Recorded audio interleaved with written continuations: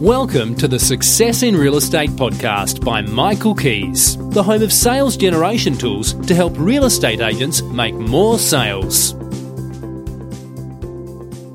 Hello, this is Michael Keys. Amongst all the news on the coronavirus, I heard something said the other day by a 93-year-old lady which really lifted my spirits. As a child, she survived Auschwitz concentration camp. How horrible would that have been? Not only that, she lost her entire family. And she said, "Don't get too concerned about things, as after it rains, the sun always shines." Wow, what an outlook. And I just know something good is going to come once this pandemic is over. But we have to live through it and survive it. And there are certain things I'd like you to consider doing while we're going through this, so that you're in a good position when things get back to normal. I believe there are three things needed at this time. The first thing is empathy. Our family, friends, clients, customers are fearful about the uncertainty of the future, and there are some who are not taking this coronavirus seriously. Please take this seriously. These are serious times that we're in.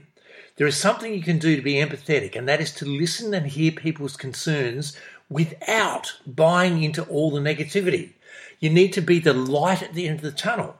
My wife Tina told me a story about she was talking to a person who said he was going to the doctor continuously thinking he had coronavirus, and the doctor said to him, "You're getting paranoid about this. Stop watching the news. Stop letting yourself get infected with all the bad news." And we've got to be very careful about our mental attitude and our enthusiasm and our energy levels at this time. Second is confidence. You may be asking, how do I have confidence now with all this uncertainty?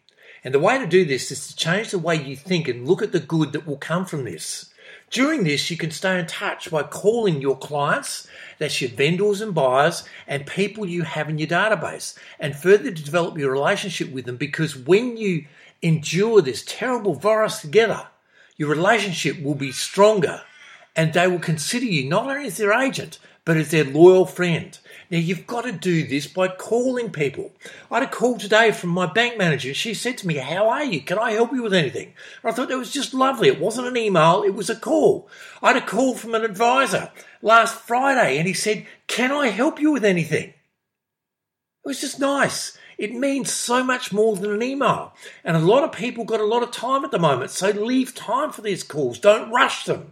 Build the relationship and be genuine about it. And the third thing is leadership. It's a terrible thing if people lose hope. So you must show positive leadership and find ways to look at the positives in everything that we're going through right now. I had a call from Chrissy Hart today, and she said, "I didn't let the fires beat me, and I won't let this virus beat me either." And she has listed 2 properties this week. Good on you, Chrissy. That's the spirit. Please stay safe and follow the guidelines, and I hope we all come through this safely together. Wishing you all the very best. Until next time, this is Michael Keys.